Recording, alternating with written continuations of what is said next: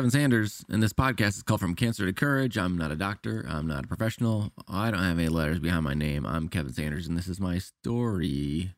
Good day, Dr. Dario. Hello, Kevin Sanders. And you know what?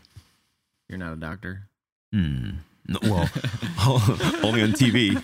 I played a doctor once. Acting as a doctor, yeah.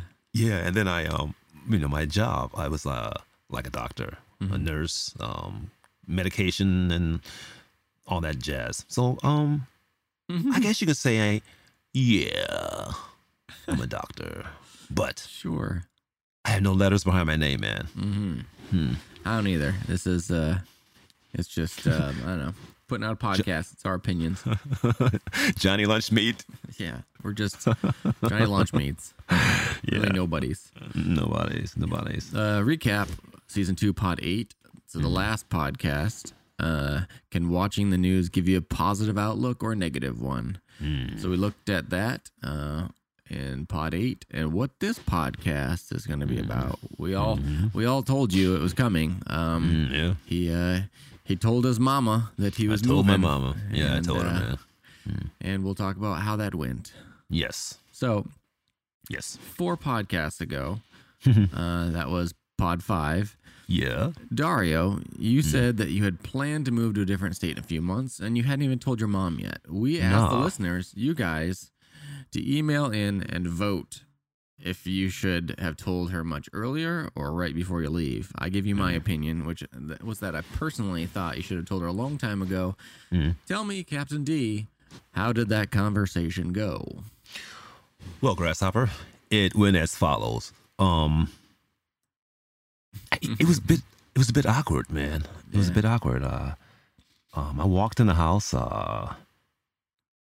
was strange, you know. I gave my mom, I bought her a plant, and I bought her a lemonade from Jack in the Box, and a big one, you know. I just tried to make things smoother. And it's so funny because she liked the plant very much. Got to the lemonade, and you know how you buy lemonade and it runs out. Like you just get the syrup. No, you just get the fizz part. So no syrup. She got a big old extra large cup of fizz. But I just want to show my face, and I want to face my fears, man. I mean, at least you went over there. I know how worried you were about her finding out, and at least letting her know. Like, how did she already know that you were moving then? The grapevine. My siblings, I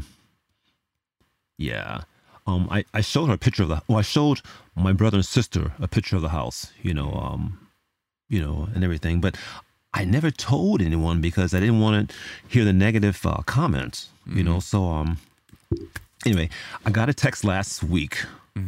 When this pod comes out, it'll be several weeks ago. How my mom didn't deserve this. Okay. I should stop ghosting her. It's not fair to her health. Now, mind you, I haven't talked to my mom in 2 months. So, let me see. So, you didn't want to talk to your mom because you're afraid to hear what she said. And you didn't tell anyone you're moving, and they had to figure it out. Yes. Why? What did you say when you showed them? There's a picture in front of you and your wife were in front of construction. Then, like, why did you show them that?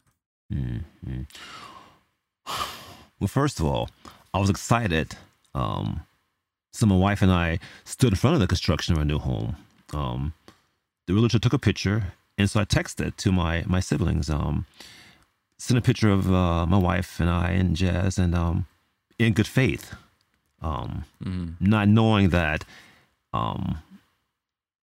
it'll bite me in the butt, Yeah. So I didn't, I didn't tell anyone, I don't know. she found out through the grapevine, so to speak. You know? Mm-hmm. It's funny because here I am, a grown adult, and I have that little boy inside of me, kind of afraid of your mama. I was like, yeah, well, when they asked you how long it was before you ended up seeing your mom. 2 months. It was 2 months of tormenting myself, of not telling her the truth. Like I said, that little 12-year-old boy was inside of me, you know, and I was afraid of her comments, and so yeah, that's why, you know, I kept things away from her, but I didn't want to lie, you know. I felt real dishonest, you know what I mean? Guilty. Yeah, like, man, I sure do understand, like needing to tell someone something important and just letting it eat you up inside for not mentioning it. Ate me up. So you didn't even tell her at all. She had to figure it out. I know we had talked about it offline. You had kept saying how you were worried about her and how you expected her to say bad things. Then your mom was telling your other siblings that she was upset that you didn't visit. So she already knew when you went over to her house, like, because your siblings told her, right? So yeah, so I mean, I felt like when I went over there, what is there to say? They told her already, you know. So the best thing for me to do was to face my fears and stop avoiding my mom. Yep. And you know, it was difficult. So I went last Saturday. We had lunch and everything, and it was very nice. But while I was there, I felt cheap, dishonest, and sorry for avoiding her. You know, it kind of made me just want to bawl, just break down and cry, man, because I didn't want to hurt anyone. I called you too? I'm like, hey, I really feel bad, man.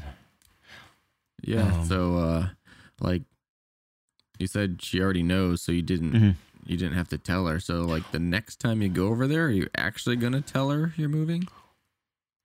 Yes, I said, Mom, that's the part 2 thing. I said, I have something for you. I have some, because I didn't want to bring out these things with me. I have something for her, and I told her that. I said, I can't bring everything with me, but I want you to have it. But it's weird because not telling her things, it's like it's affecting your relationship. It's really weird. It's like our minds can just, like, excuse the expression, rape us, so to speak. You know, tell us that, give in to your fears. You know, this is not true, or this is true. But what I was doing was, I was hurting someone for not telling the truth. You know, it was like a cancer inside, just eating away at me, really bad. I feel like honestly, I feel like the whole thing was almost like a self-fulfilling prophecy. Like, you think? So like, that's when it's like a circle. So when you're afraid of something that's going to happen, so you don't do it, and it ends up happening because you didn't do it. Like, an example, a lot of people don't go to the dentist because they're worried about cavities, and then they don't go for a long time, and then they end up having cavities because they didn't go for so long. And most people will just think, oh, I knew it. I knew that was going to happen because, you know, that's what was going on in their head. But I think a lesser percent of people might think, I shouldn't have waited so long. Like, you know, I always say, easier. It's easier. It's easier to avoid things. Oh, yeah. It's very easy. It's like, it's work to face things. It's work to go through problems. It's work to you know, conquer your fears. I always say, you know, get it out of the way now. You could spend days, months, or years worrying about something, then all it takes is like a few minutes or an hour. As for fear, you know, it's in your mind. It'll just sit there. It'll sit there, and it'll poison your mind, and it'll give you anxiety until you actually do something about it. I did. it doesn't just go away. If you know, it doesn't just go away if you still need whatever you bring whatever you have, any kind of fear into the light, and that issue or problem will either no longer have a hold on you or will become much lighter and it'll be easier to deal with. Like any kind of problem, just be vulnerable and just talk about it. Pull it out into the light, because whatever's poisoning you, it'll be so much easier. Like light kills all darkness. Wow, that's good. You said a mouthful. Yeah. Excuse me. I never knew. I never wanted to this to go this far. You know. I don't know. I guess you know what. What if you never went to the doctor to talk about your condition? You know, what if you never went to the doctor? It's like, do you remember when you went to the doctor for your last MRI? You know, what if you never went? What would be in your head right now? What fears would you be facing? Well, what are your thoughts?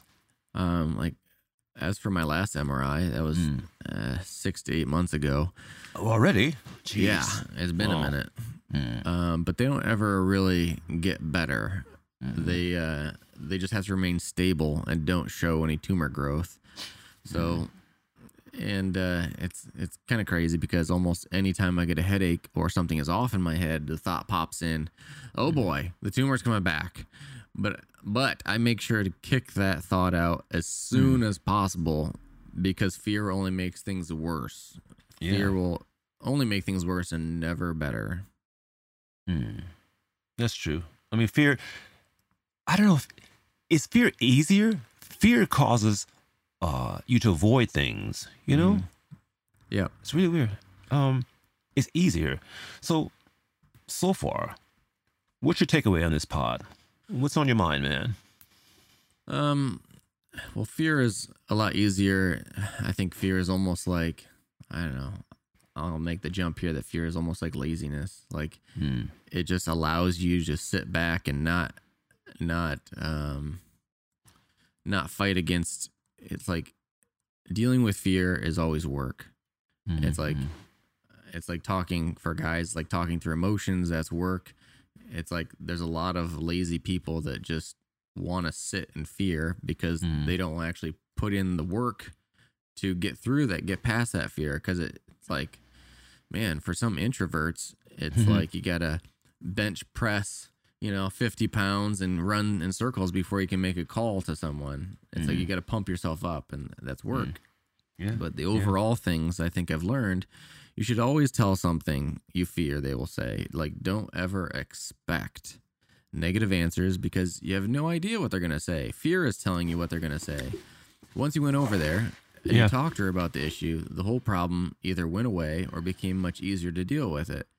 And that everyone always dealing with their own issues. No one's perfect. It doesn't matter how old you are or where you live. Right. Well, you know what? When I went over there, I'm like, well, why talk about something that she already knows? You know what I mean? Why? I mean, just like I said, the whole thing was just showing my face, and saying that, because I walked in the house, I kissed her. I'm like, I love you, Ma.